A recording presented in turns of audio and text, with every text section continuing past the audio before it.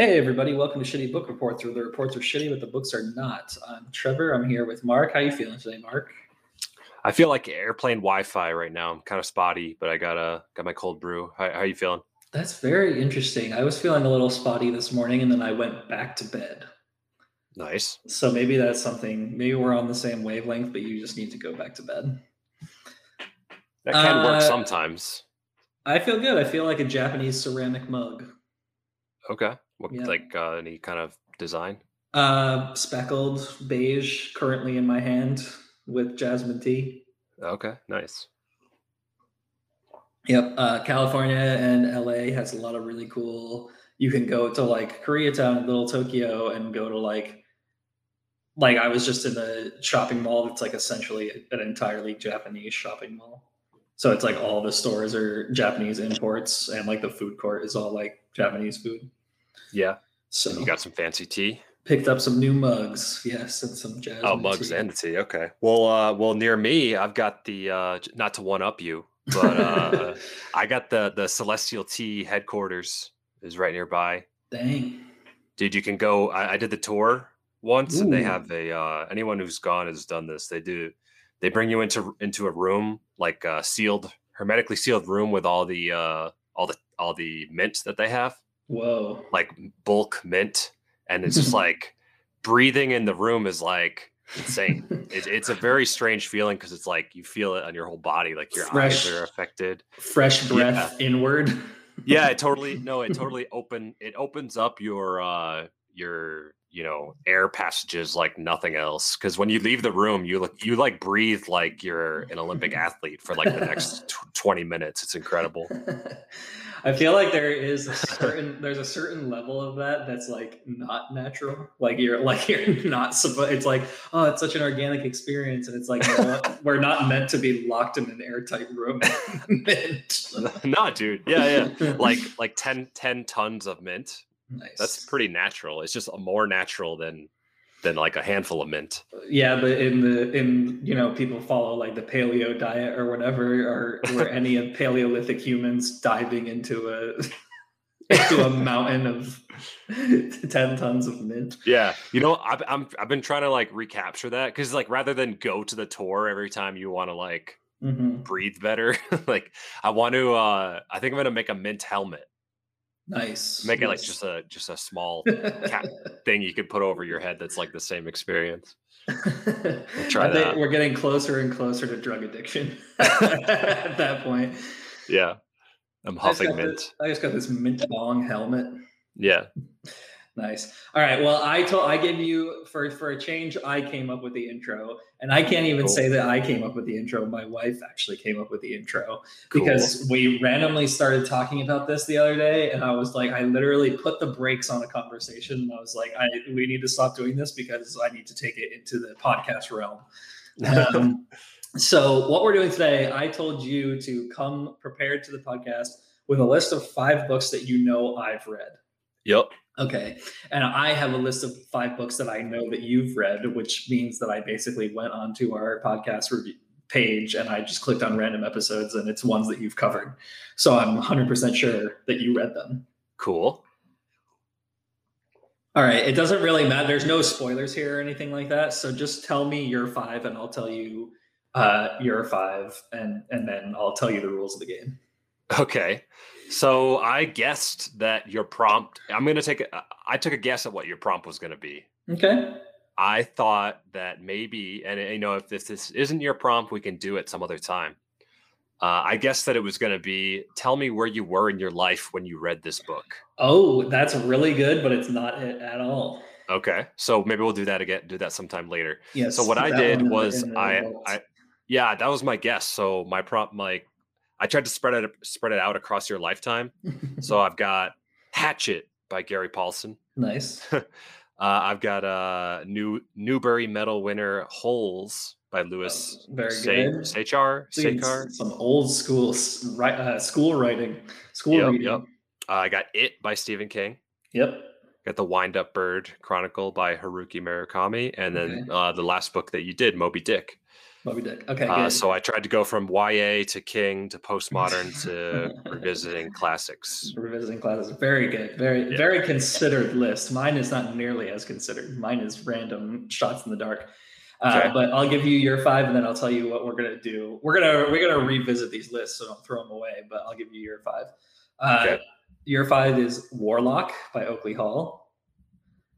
Okay. Lost in the Funhouse by John Barth. We've got Room with a View. Okay. And Left Hand of Darkness by Ursula K. Le Guin. It's 4. That's 4. Warlock, Lost in the Funhouse, Room with a View, Left Hand of Darkness. Okay, and and the 5th one is going to be what's that like Stephen King book that he wrote with another guy, Peter Straub or whatever? Oh, The Talisman. The Talisman. Okay, so we'll go with The Talisman too. All right, and now what we're gonna do is we're gonna have an open, freewheeling conversation. We can punt them back and forth, going like from your list to my list and back again. What we're gonna do is we're gonna invent what cocktail would be for each book. That is paired with each book. So just as like an example of the rules, tell me what, like, give me one from the list that you made for me. The list I made for you. So give me one of the titles. It. Okay. So what kind of, and you can contribute too. I'm not in the spotlight trying to like come up with the only thing. So what kind of cocktail would it be? I feel like it's a mix between childhood and adulthood because it is like, it's like the past storyline and the adult storyline, right? Okay. Yep. So I'm thinking something that's like really weird, like that a kid would drink, but it has alcohol in it, like a sort of like a hot cocoa that has Kahlua. Okay. Or juicy juice with vodka. Yeah, juicy juice with vodka. Exactly. Yeah. The two storylines mixed. Well, the first one that I jumped to on that was Bloody Mary, maybe. Oh yeah. Yeah. Because it's like a little bit. Where does that name come from? Do you know? No idea. Does that have some weird history? Well, they'll say that stupid game that you play when you're a kid where you like say Bloody Mary into the mirror. Yeah. Okay. It definitely has some. It definitely has some sort of like morbid, maybe possibly English origin. Yep. I actually have a story real quick. I was out with my girlfriend the other night, like the first time we had gone to like a kind of restaurant in a while, and like they were just reopening or whatever, and so they didn't have like a full drink menu, and we were like kind of lost for a minute as far as like, wait, what kind of drinks are there when there's no menu to go on? Like what can you just like walk up to a normal bar, any bartender, and like know that they can make, out there, Jack and Coke. So, yeah. So we were just like deer in the headlights for a second. So yeah, but yeah, I like that for it. What's Let me give you one from my list. Well, anything like sewers? Okay, yeah. Sewers. What would the cocktail be for Room with a View? Room with a View. It's like kind of fancy-ish, maybe like very. That's the one where it's like, a kind of love story going on from this fancy, I believe, French or at least European hotel. I can't remember. And they like go on these hikes and stuff, and maybe like this would honestly be maybe just like like champagne or something, maybe like a mimosa. very simple, very simple kind of classic. Or it'd be like a lame, like expensive wine or something. Nice. Who wrote Room with a View? I didn't even. That's E.M. Forster. Oh, okay, E.M. Forster, cool. Give me one for my list. Okay, let's go with Hatchet. Oh God. Okay, so if for the uninitiated, Hatchet is a book that you are sometimes required to read in some of the younger grades. Yeah, if you're a '90s kid like us, like you pretty much had to read it, or you knew someone who read it, or someone did a book report on it in middle school. About a kid who gets in a plane crash in the Alaskan wilderness when he's in like a small plane, and then he has to survive for however long until people rescue him. Yeah. Damn Damn. I mean, I definitely always remember about that book that he finds this like berry and just eats all these berries and then spends like the first night like throwing up all over the Yeah, it place. gets really sick. Um, yeah, so it's some sort of. I do feel like it's some like what alcohol would it be? It's something that has like rancid berries in it and it makes you puke. Some like boysenberry brandy or some weird shit. Yeah. But no, the actual cocktail has those berries like Oh, picked from the bush in man, the I don't know. plant. That was the thing. That was the thing that I'm talking about. Like we were at the restaurant bar and we just like forgot what cocktails were. We were And like, no, there's also all these cocktails after novels can also be super fanciful. yeah, So it's like a martini glass that has those rancid berries in it, and then it has some like hipster thing like a rainwater vodka, like something, because it's like always raining and he's like miserable. yeah, So yeah, something like that. that works. It tracks. The I don't know. That might have to be non-alcoholic Yeah, it's a no for duels. that. Yeah, Yeah, because he's so young. exactly. Yeah. Here, give me another one. How about Left Hand of Darkness by Ursula K. Le Guin? You described this as like a sci-fi that's like gender bending before its time, right? Yeah, yeah. It was a lot focused on the kind of gender roles of this one planet. Uh, And the cover is Left really Hand. cool. Yeah, the cover's sick. So the cover. It's like an ice planet. So like there would definitely be like this would be a cold Mhm. drink with maybe some crazy a crazy piece of ice in the middle of the glass. Like so, you're basically paying for like Artisanal for a ice. shitload of ice. Mhm. So and then yeah, I think I could see that like a tall glass, and then the ice is like remember the Dr. Funk? Yeah, the doctor from China Taste. Kind of like a Tiny. totem, Yep, a like a totem. totem head Yep. ice that's kind of in the glass, and then so it's like 95% ice and 10% some like what's that blue liquor? Hypnotic. It'd be like Hypnotic, I think. Yeah. That's good. That's good. But also Left Hand. There's a Left Hand brewery in Colorado here. There Pretty you good. go. So it's the crazy sci-fi cocktail that you just described with the left-hand chaser. Yeah. Oh, what if it's dry ice too? Oh, okay. So you like can't even drink it Can't even drink it. without like Can don't you touch drink? it or whatever. Can you drink out of something that has dry ice in it, or you'll just die? I think you just can't touch it. It'll like stick to you. Hmm. It's bad for your skin. It'll give you like instant frostbite. So maybe just like a chilled glass though. So Right. then like once you like once your hand kind of like wipes away the condensation, you see the crazy face underneath and you're like, whoa. All right, give me one of mine. Okay. Wind Up Bird Chronicle.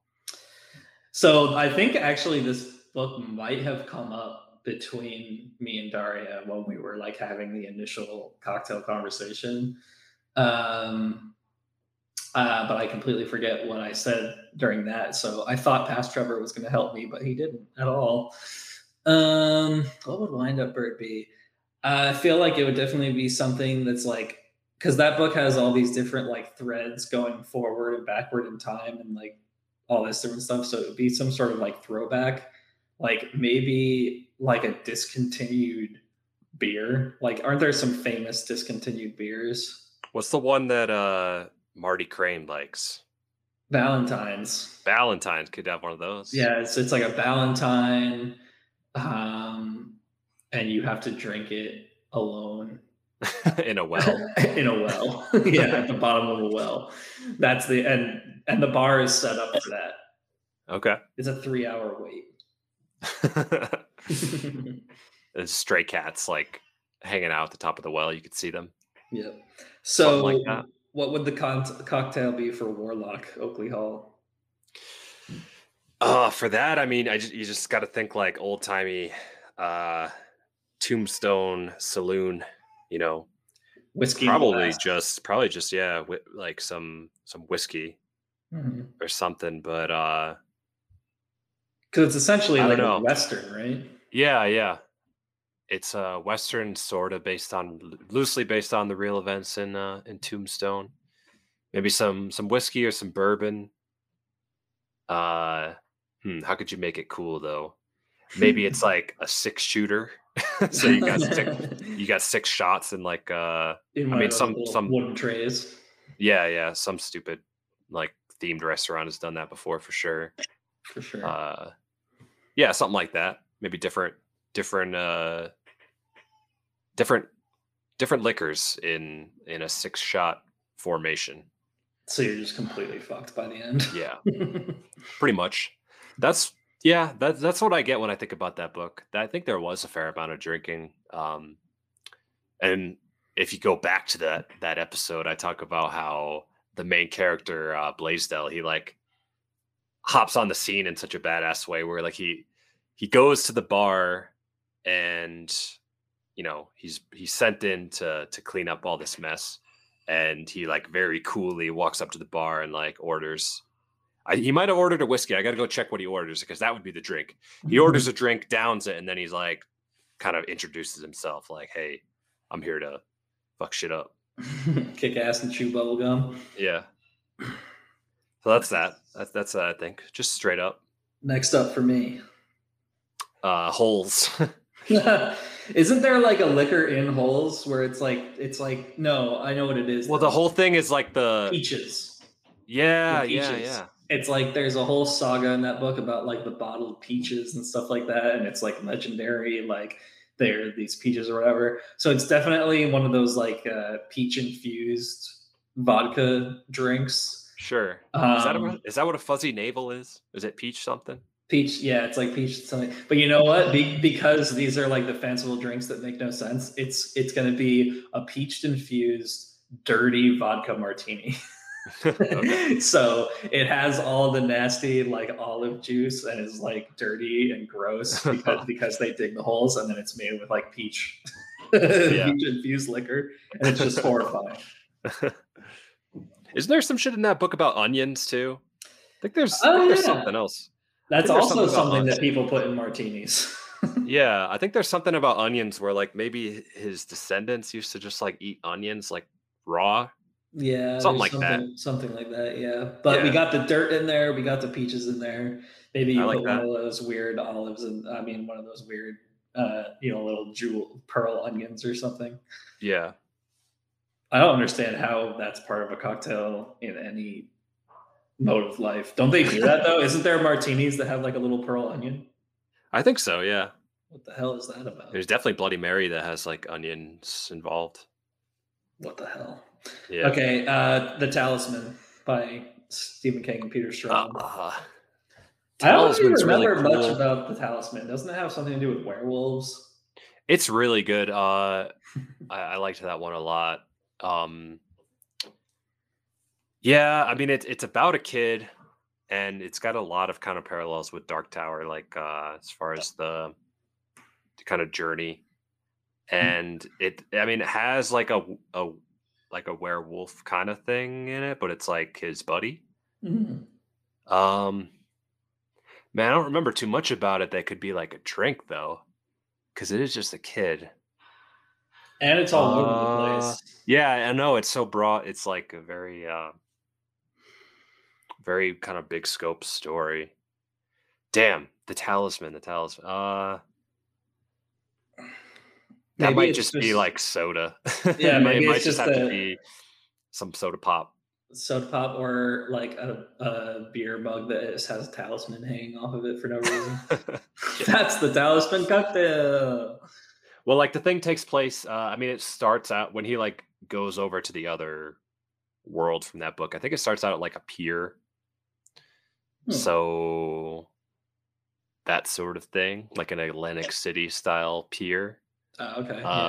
So maybe something based off that. I don't know. Sounds like maybe just a classic Jack and Coke. Yeah, I'll stick with that. Maybe the kid's name is Jack. I can't remember. So that might work. It's something like that. I think this conversation is really leading to us just reading The Talisman again. Oh, you also have, I think Wolfman Jack is like a character in that book too, if I'm remembering right. So let's go with that. Wolfman Jack and Coke. Nice. Or something like that. Man, I should read that one again. It's awesome.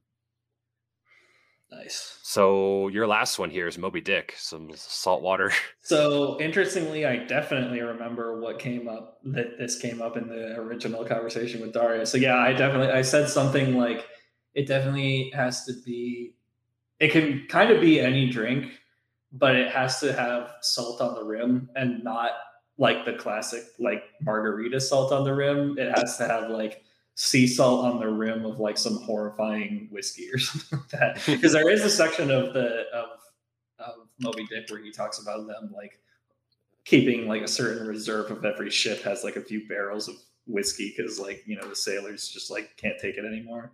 Yeah. So yeah, it would be the classic sea salt on the rim of a whiskey cocktail, which would just be terrible. But that's what life was like on the Pequod. So yeah. Or it's like how I think I said when I was talking to Daria about it originally. You know how like there's like mezcal has like worms sometimes, like in the bottom. Yeah. It's like a salt on the rim drink, and there's like a piece of whale blubber like at the bottom. And actually, they do eat whale in Moby Dick. There's like there's a section of it where it's really good. Like one of the I think it's the second shipmate or something. He's like convincing the cook to like carve out like a section and like make it for him. And it's like he's like, not everyone on this ship eats the whale, but some of them are so passionate about like hunting the beast that it's like, yeah, I'm gonna eat him. Even though it's not good. So your last one is Lost in the Funhouse. So yeah, Lost in the Funhouse, it's a bunch of short stories, but it's like playing around with the theme of with the idea of a short story, and maybe a little pretentious, maybe a little bit like I'm smarter than you kind of thing, but like So maybe one of those like gastro like bars where it's like or maybe like an oxygen bar. Yeah, like your vodka is served in the form of a gaseous liquid or whatever. Yeah, it's like an eye drop. Yeah. Or a butt chugging. Wonderful. Something like that. Something classy like butt chugging. Actually, I brought this up when I introduced this, but the Funhouse was the local bar in Bethlehem, Pennsylvania. Yep. That pretty skeezy looking. Their specialty was probably just Budweiser. No, sorry, Yingling. It would be a Yingling. Personally, just a Yingling lager. But then also maybe you hit yourself in the head with something to feel like you're drunk. Something like that. Nice. Yeah, it's just a hammer. That's what they slide across the bar. Yeah. A hammer and a Yingling. Nice. Okay, so yeah, I mean, that's an easy game to return to. Yeah, I like that. Forever. Good bar game, and I like your idea too of trying to revisit where were you when we read certain books. Yeah, and it's mean we're gonna have to go back before the pod. Before times, yeah. Pod. Well, I mean, you can still have covered something during the pod and been in a phase of your life. That's true. Definitely happened. No, all the phases of my life ended in 2017 or whatever. At the pod. 2019. Exactly. Cool. I think you went first last time. I'm a little disappointed though, because you didn't like give this segment a snappy name. That was also a pun. I put in less effort into my intros Fucked than up. Mark does. You're supposed to start with the name. I didn't. And now that I'm a deer in headlights, it's like you're trying to remember what cocktails are. I don't know. No, it's all good. So you said I'm going first? No, you went first last time. Okay. I think. Right? Yeah, I think you did. Yep. Okay, so for this week's book, and it truly has only been 1 week. When's the last time we actually recorded like weeks back to back? Like this is an historic event. Pretty good. So this book this week, I like fired it off, and it's a really short one. I was like super psyched when I got this book in the mail. I ordered it. um, on a whim. But then when I didn't know the page count, but then when I got it in the mail and it's only 100 pages, I was like, yes, I'm like so psyched. So I'm returning to Virginia Woolf. Cool. And I read A Room of One's Own. Do you know? Nice. You introduced me to Virginia Woolf via To the Lighthouse. First, you covered it on the pod. Then I found it sounded great, so I read it, and it was. So now I read A Room of One's Own. Do you know anything about this book? Sort of. I know like the quote from it. Which is, It's kind of like if a woman is to have like space to grow creatively kind of thing, or like I think maybe she's talking about writing, that you need like a room of one's own to kind of right. have your own space, basically. Yeah, that's the gist of it. But I didn't even know, reading into the first, literally like the first sentence of this book, I didn't know that this is nonfiction. Did you know that? Not exactly, no.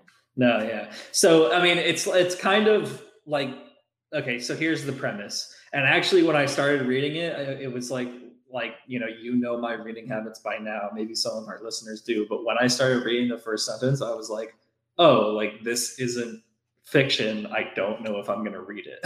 Like that's how bad I am with like whatever. But I guess I went into now I kind of like implicitly trust Virginia Woolf, because it's like the setup is basically that A Room of One's Own is like a compiled, like basically like an amalgamation of like I think one or two, like I think it's like two different speeches that she gave to like women's like audiences, or like I don't even think it's exclusively women's audiences, but like colleges had asked her, will you come speak about the topic of women in fiction, like to our students? Mm-hmm. And the result of it is this sort of like stream of consciousness essay / speech called A Room of One's Own. And in true like super badass fashion, it's like I feel like that's happened more than once, like the David Foster Wallace This Is Water speech, and like a few other things. Like, don't you feel like you've heard of that happening before, where it's like they ask some famous intellectual or business person to do X, and then it becomes Y, Sure. like all these like crazy things. So A Room of One's Own evolves out of her being like, so you asked me to come here and talk about women in fiction because I'm supposedly somebody who should talk about women in fiction and like blah blah blah. But then it evolves into like a semi-novel where she gives you like weird, like there are parts of this book where she just describes like, and then I went to the cafe and had a piece of toast and like tea and stuff like that. So there are like little scenes in it and stuff, which is really cool. Yeah. But the core premise is revolving around the idea that she's giving this like quasi feminist, but also like kind of like daydreaming sort of thing about women in fiction. And she kind of lands on a lot of insanely like mind blowing kind of, some of them are theories, some of them are like, statements about, the state of feminism in whenever it was like in the 20s when she gave these speeches. So like the state of feminism there, and also kind of like the literary history. It's definitely like, I never took a women's lib course, but this is like something that you would be reading in women's lib. Mm-hmm. And it's like, it's really kind of eye-opening and like shocking, and she definitely has like a level head about these things, but there's also some really interesting stuff. Like there was one passage that like totally blew my mind. She was talking about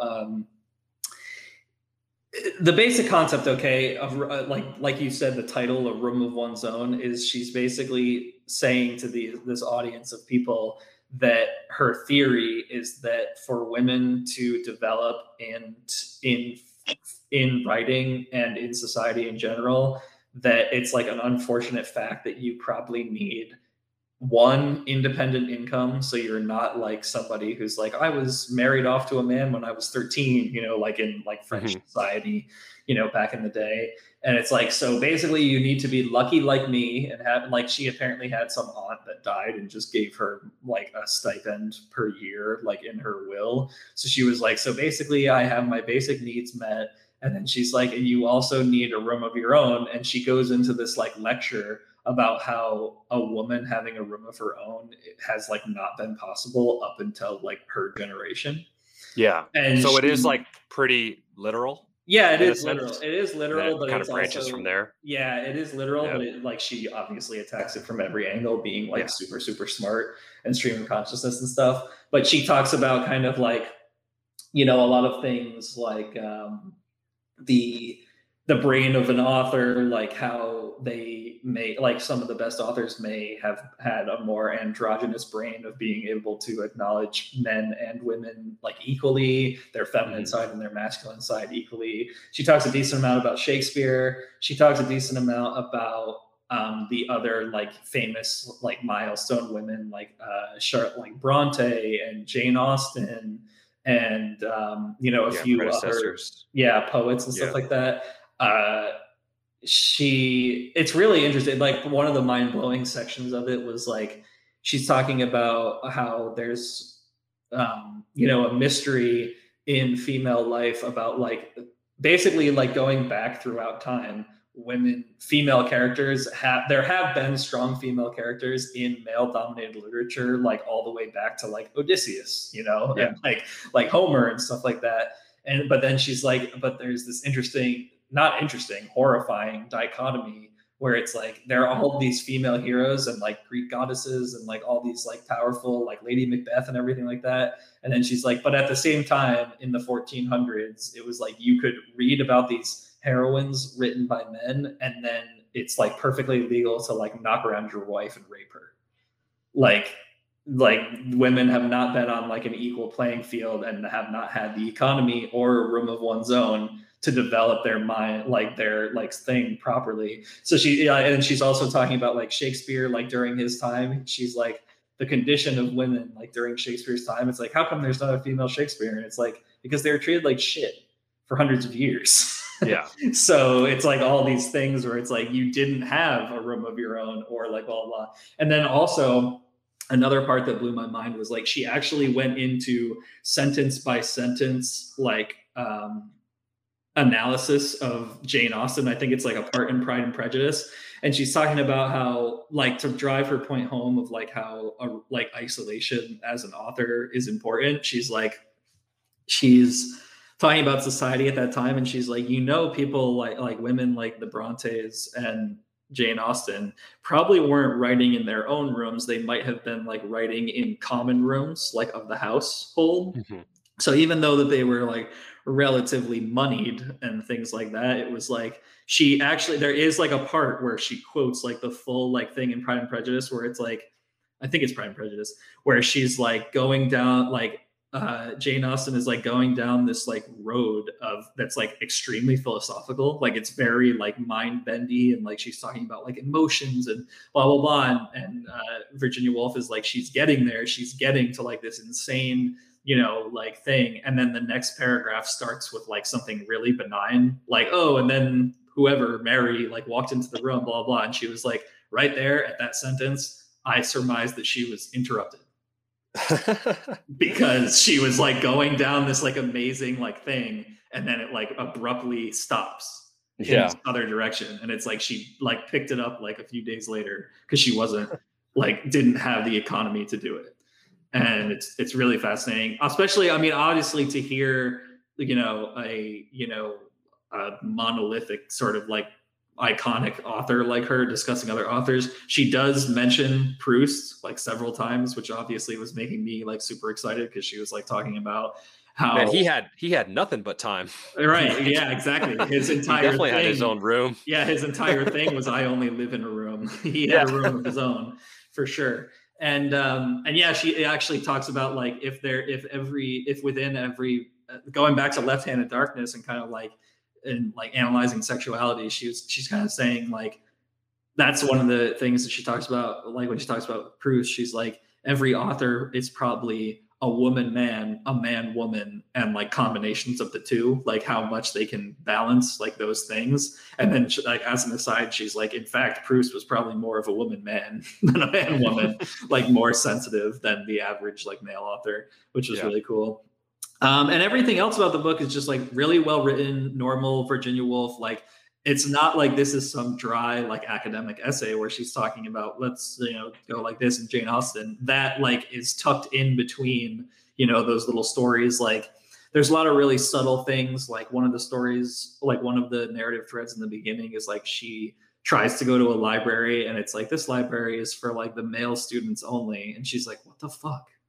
Like and then like goes on her merry way, like having to study the tradition of women in fiction for this, like preparing for this speech, and like being subtly rejected even though she's like invited to the college to like talk about it. So yeah, a lot of really interesting little things like that. So do you know what year this was again? I'm just trying to piece it together because I think At the Lighthouse was 27. This is 1929. Okay, so shortly after. This essay is based upon two papers read to the Art Society at Newham and the Audha at Girton in October 1928. Okay. Yep. Yeah, because when she started out writing, it was her and her husband like self-publishing all their stuff. So I'm wondering like if this was another thing that was self-published, or had she kind of caught on by then, like to the point where she's giving speeches. And I think she is giving speeches because she's asked to these places to talk about women in fiction. Cool. Yeah, so it's really there's lots of nice little like narrative scenes and everything, but then there's also these like it's like her mind-blowing kind of like hypothesis about the limitations of women in the not even in the fiction industry and like the like publishing industry in general. There's lots of like really interesting like quotes that she pulls from other books of like men being like, women don't know anything, ha ha ha, like all that stuff. There's a lot of stuff in there like that. And also just I'm randomly flipping through the book right now, and then really kind of cool, insightful things like I'm picking up a sentence literally out of random, but I know it will be good. Like, I need not hate any man. He cannot hurt me. I need not flatter any man. He has nothing to give me. So imperceptibly, I found myself adopting a new attitude towards the other half of the human race. It was absurd to blame any class or any sex as a whole. Great bodies of people are never responsible for what they do. They are driven by instincts which are not within their control. They too, the patriarchs, the professors, had endless difficulties, terrible drawbacks to contend with. Their education had been in some ways as faulty as my own. It had bred in them defects just as great. True, they had money and power, but only at the cost of harboring in their breasts an eagle, a vulture, forever tearing the liver out and plucking at the lungs, the instinct for possession, the rage for acquisition, which drives them to desire other people's fields and goods perpetually, to make frontiers and flags, battleships and poison gas, to offer up their own lives and their children's lives. So it's like, I randomly just picked the only pro-male paragraph out of the entire fucking book. But, she goes on to say like different things about female authors, maybe they have been driven by their, and, she theorizes also about a future time, which I would wonder, if we could revive her from the dead, I would wonder if she would believe that maybe the time that she theorized about had come where, because she talks about the great women authors and she's like, in some way, up to this like point in our development of, like when she's giving these speeches, it's like suffrage happened like 10 years ago or whatever, like women just started to vote. And she kind of says, she just, theorizes about like, if in the future we're not like writing out of the reaction that we, shouldn't be able to write, or like, oh, a woman can't write or whatever, or if like women are harboring no sort of like animosity towards the opposite sex, then possibly that would be when it, all comes forward into a more like holistic picture. I don't know. I don't think we've gotten to that point yet, but, I would wonder what her opinion about the current kind of literary landscape would be. Because there's a lot of women on the bookshelves, a lot more than when she's absolutely. when she's giving these speeches. So yeah, it's really good. It's really, honestly, really good book to read for, you and I have discussed before how it's like we just get led down this path. And I do think that we get led down a path of like, if I'm going to start reading the classics and I'm going to read, or I'm going to get into reading because of Stephen King, or I'm going to do this or whatever, it's like very male dominated. It's like all this stuff where it's like, even to dedicate your life to reading and to dedicating your life to the classics, it's like you could have only enough time to just read a bunch of white dudes.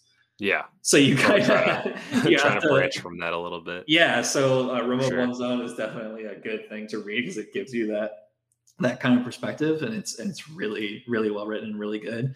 I'm going to read a 1-star review from Molly Jones on Goodreads. And I actually, as much as 1-star reviews are always humorous and something that I usually disagree with, Molly Jones on Goodreads, I could definitely kind of like see her point, but I think also you got to look at it through the lens of history that we're reading a speech directly from 1928. But yeah, Molly says, and I could get on board with this too, it's kind of interesting.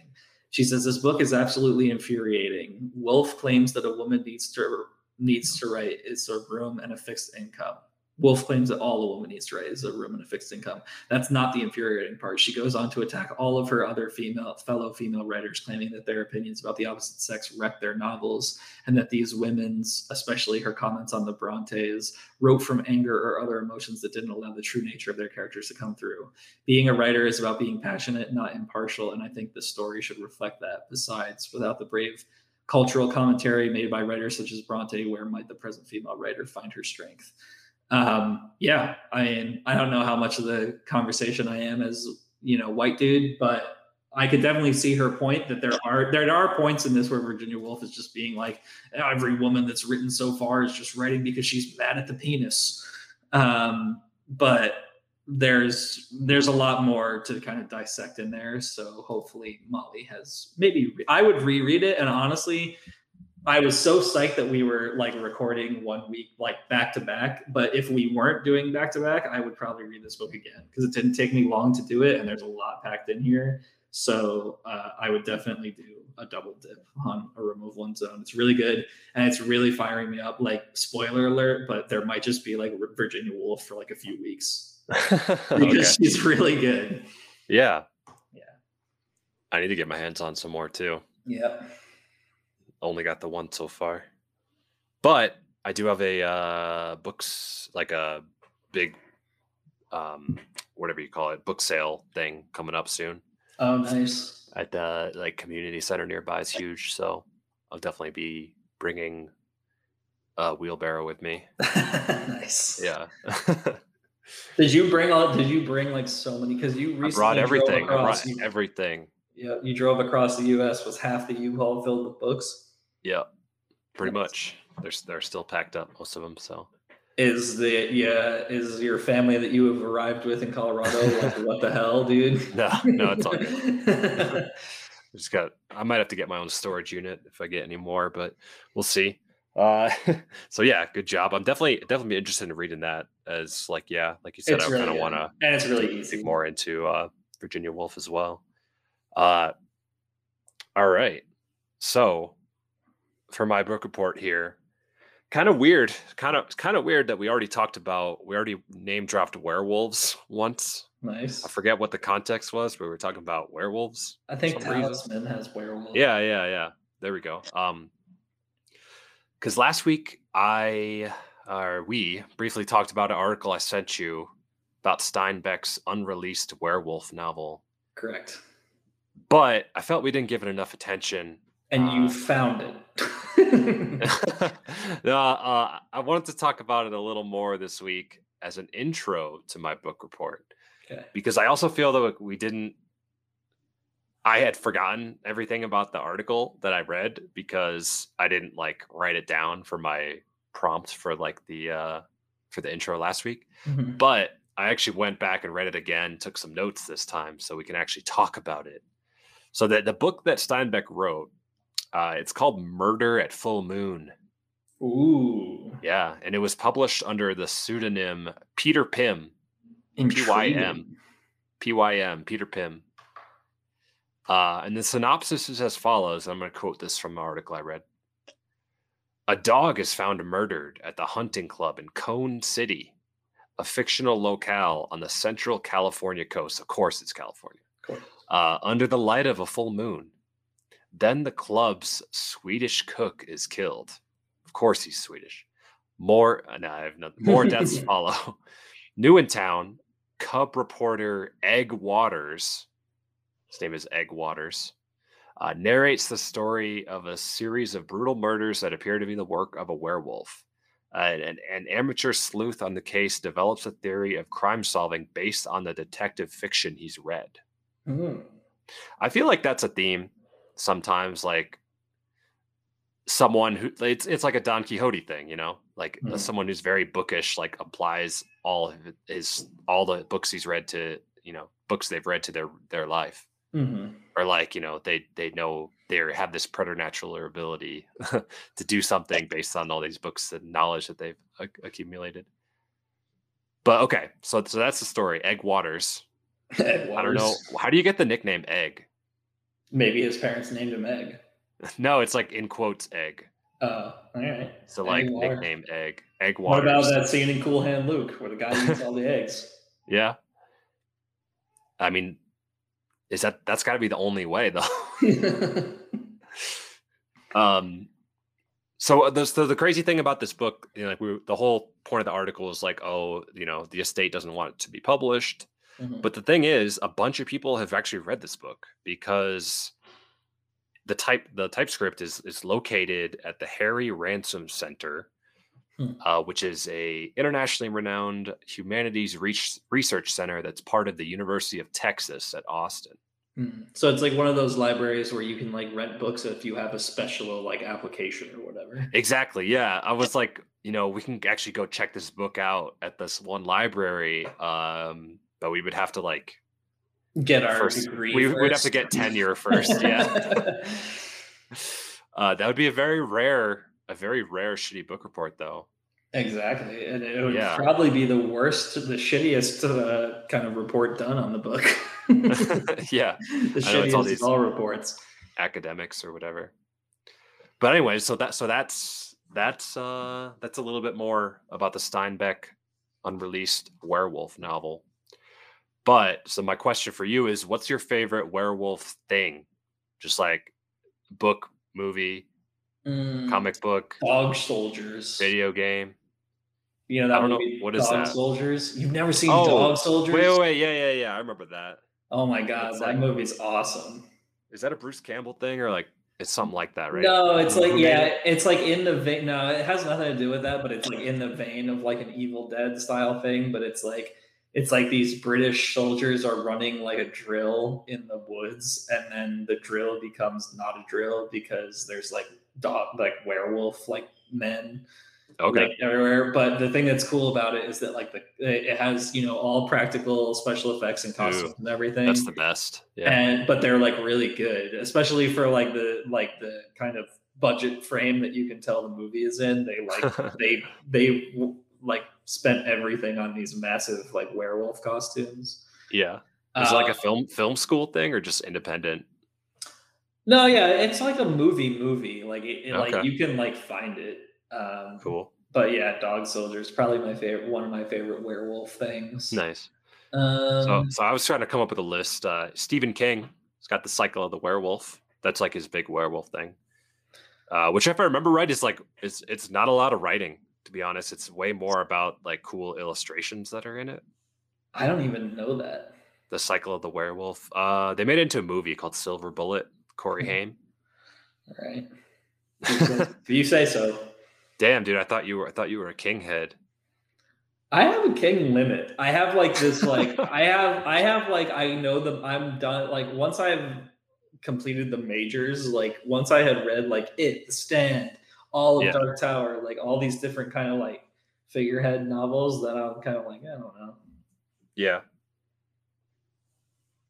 Okay. What about Teen Wolf? You seen that one? Seen Teen Wolf, yep. Okay. What about what about what? Never mind. My thing's fucking up. You playing a clip? Something about Teen Wolf on a basketball court? No, I don't know. My phone's fucking up. I was trying to play Werewolves of London. Everyone knows what that sounds like, anyways. But so that's another thing. You got An American Werewolf in London. It's a pretty cool movie. Why are there so many, like, I feel like there's more like jokey material with werewolves than there are like vampires. And I guess there's a lot of vampire joke stuff, but it's like everything that you're talking, all the like milestones that you're talking about are very like not serious. Like, Teen Wolf. Hey, yeah, Underworld. The Twilight has werewolves in it, right? Yes, Twilight for sure. Yeah, I don't know why werewolves get that. I guess they're not taken seriously until you see one. But Yeah, of course. so in looking up werewolf things, I found a movie that has, in my opinion or my point of view, been totally lost to time. Like, you know how that happens where it's like maybe a big budget thing, like in its time, and then it's just like it won't even get played on 3 a.m. cable Yep. channels or whatever. Mm-hmm. So listen to this movie here that no one's heard of. 1994's Wolf. Wolf.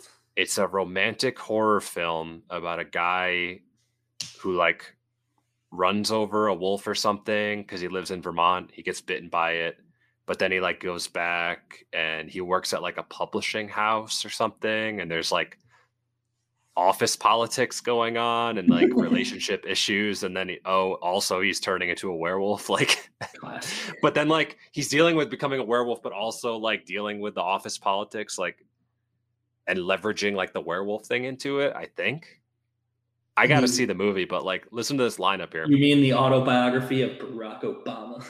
Yeah. No, it's okay. It's Jack Nicholson as the wolf guy. Michelle Pfeiffer. You got James Spader, Christopher Plummer. You got David Hyde Pierce in this movie. Damn. That's peak David Hyde Pierce in 1994. Damn. David Schwimmer plays a cop in this movie. Oh my god. Allison Janney is in it as party guest number 2. What? Well, the fucking crazy. Does she do the whatchamacallit from West Wing? The jackal?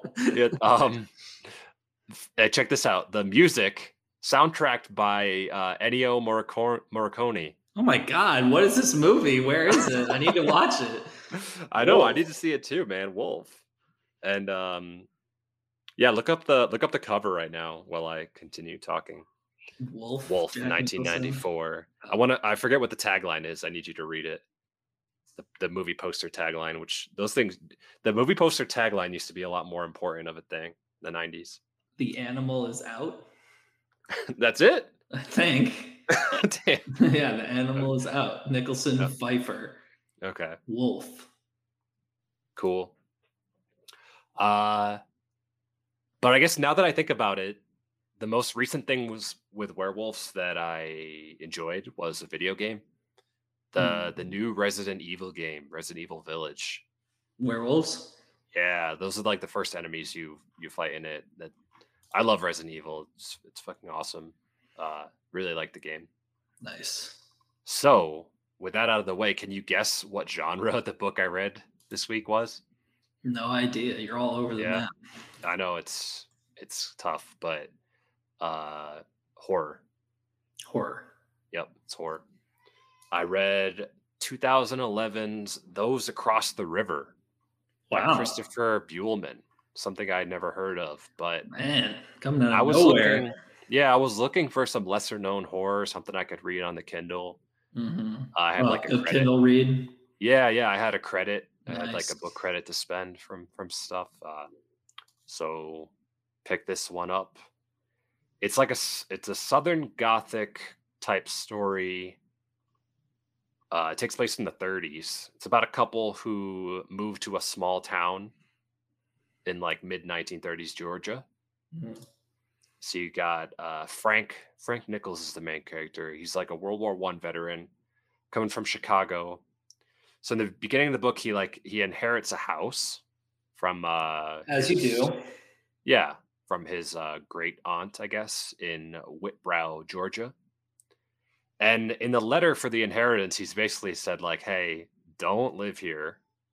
Don't live here. I'm telling you not to live here. Sell the house. Amityville horror. Yeah, sell the house. Don't move in." But then, no, of course, he's like, "Nah, they can't be. It can't be that bad." So he moves in with his fiancee Dora.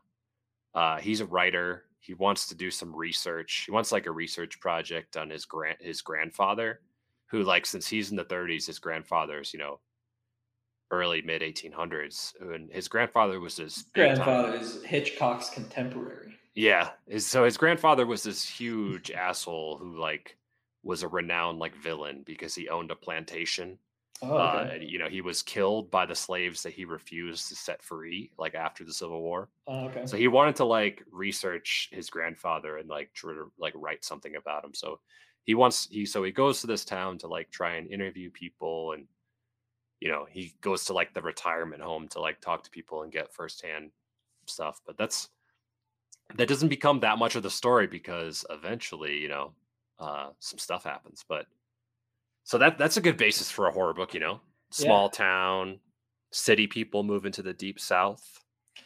I was gonna say it sounds a little bit like Stephen King, and I also think that the whole Steinbeck novel also sounds a lot like Stephen King. Yeah, I Continue. know King just got a monopoly on like all that stuff. A guy coming So to a town. I know, dude, that's very Kingish. Every time I move, I'm like, damn, just copying. On the lookout for clowns. Yeah. So yeah, you got the small town, you got city folk moving to the deep South. Maybe you got some weird ritual in the town that's too far back to trace the origins of. Maybe something like that. Maybe in this book it's that the families of the town all like send the farming families, they all send pigs once a month as religious offerings to something across the river without really knowing what the hell they're doing because it's just like tradition. Hmm. Maybe people start questioning why they're doing this when they'd rather be profiting or eating, off of what they're giving up. Maybe they're like, what's the downside of not doing this? Why don't we just stop doing it?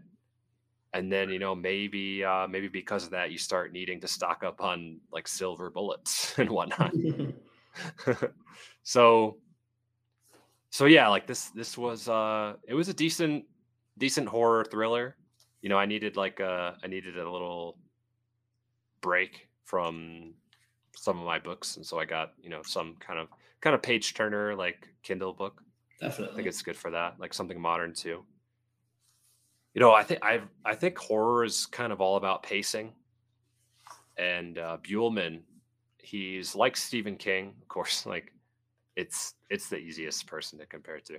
That he's got the short chapters, short chapters to keep you in the flow and keep you reading Dude, like at a good short at a chapters good are pace. incredible. At a good pace, yeah. I feel like short chapters were like I could definitely get the sense that maybe at some point in time people were looking down on short chapters, like, oh, like, whatever. But like it's something about like the human mind that like even if like something like a really heavy book like Brothers Karamazov or something, if it was like chunked out, it like keeps you going. It does, yeah. It's like human psychology. I don't know. Like, like I think that's honestly one of the reasons why people are like someone should publish Proust, but like every 3 pages is like a page break, and you'd be like, it's so easy to read. Yeah. It's like if you have the mini peanut butter cups or whatever, you could eat like 12 of them Yeah. or whatever. Which actually equals like 6 instead of the normal pack of 4. Yeah, Yeah, exactly. exactly. And I feel like a lot of horror writing is also about starting out a book with like that peaceful innocence, maybe nothing's going on, small town. You Mhm. build up the environment for half the book where maybe some cracks start to show, and then boom, like the dam breaks and all that. So Mhm. last third of this book was fun, like horror style action. It was cool.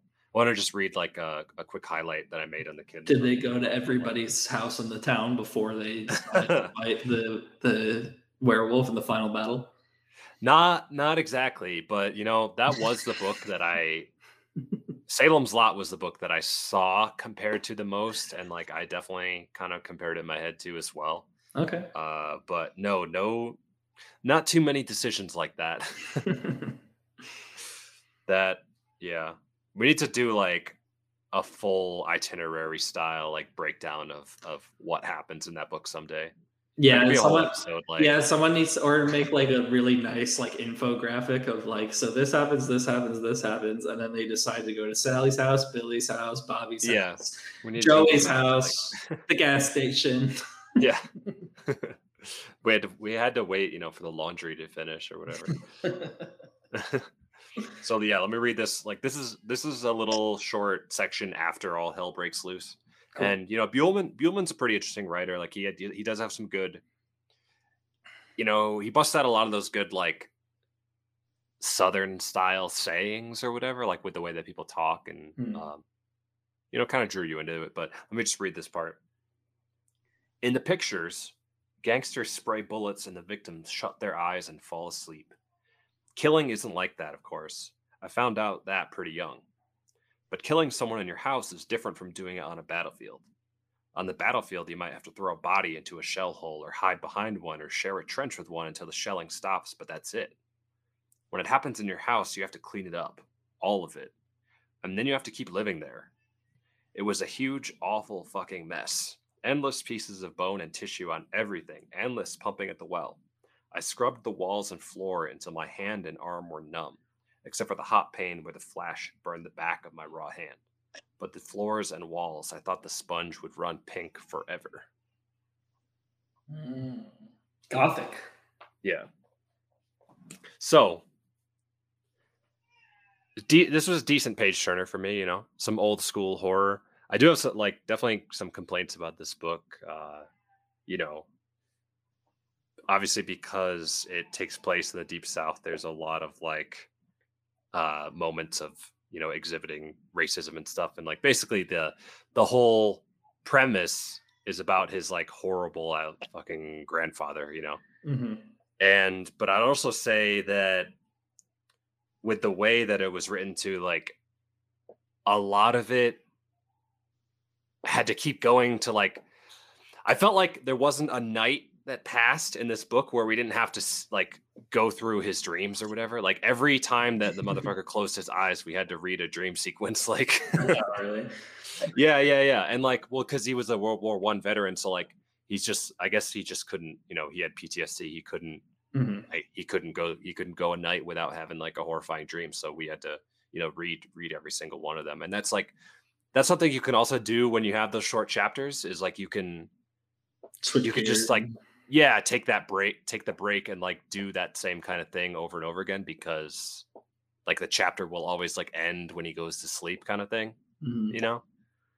Anytime there's a logical ending point, then they'll someone who does short chapters will take it. They'll be like, oh yeah, okay, going to sleep, next chapter.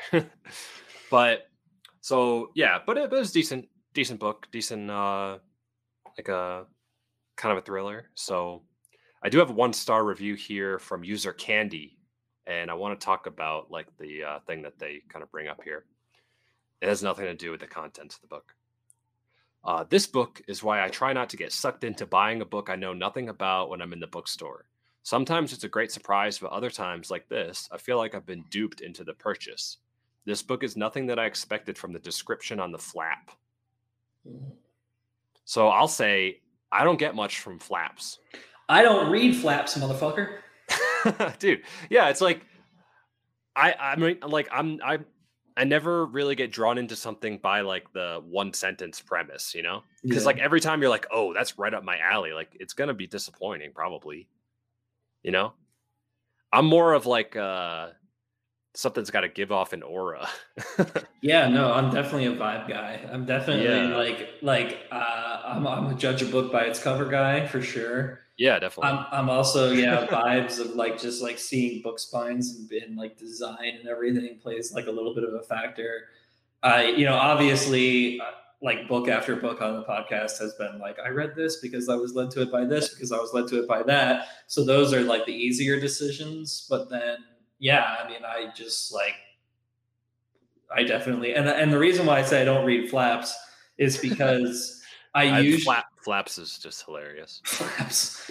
I don't read Flaps because I more often than not, I actually get a bad impression of them, like book descriptions, as like a reverse thing. Like if I read a book that I love and there's a turning point on page 200, then I'll go and read the flap after the fact, and it will be like, it tells you that happened.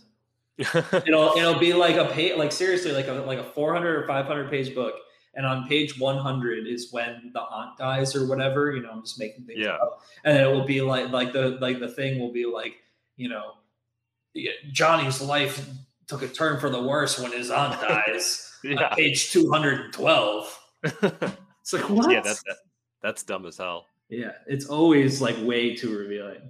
Yeah, I think I'm a big title guy. A title can draw me in. Like I bought shit. Like one that sticks out to me is I bought this nothing to look at. Plain blue book cover, white text, like nothing fancy about it. It's just called the Vivisector, and I'm like, what the fuck? I gotta have that. Gotta have it. Done. I've said before, I think on the podcast, that I like literally like the journey down like the path of serious literature was The Sound and the Fury. I'm like, how do you not read something called The Sound and the Fury? Yeah, that sounds sick. It's just sick. It's true. It's very true. Title your books, people. Yeah, it's important. But yeah, that's all I got. I mean, it's pretty good, and I'm pretty eager to dig into the next book now. I think it's nice to take a little, short vacation from maybe heavier stuff. Yeah, for sure. I'm definitely in need of that right now. Actually, planning a.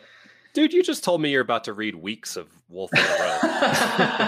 Well, maybe I'll try to not do like. Maybe I'll try to do something because I recently moved too, and I have a new library, and they have a for sale room. Oh, and you know that those are like, it's like, buy this book for $1 or 50 cents or whatever. It's like so good. So. Nice. Yep. All right. Thanks for listening, everybody. This has been another episode of Shitty Book Reports. You can find us on Spotify, SoundCloud, Stitcher, iTunes, Instagram, and Twitter at SPR the Podcast, no spaces. You can also email us at sprthepodcast@gmail.com. Send us your comments, suggestions, corrections, your favorite book cocktail pair, maybe. Oh, yeah. And we'll see you next time. See you next time.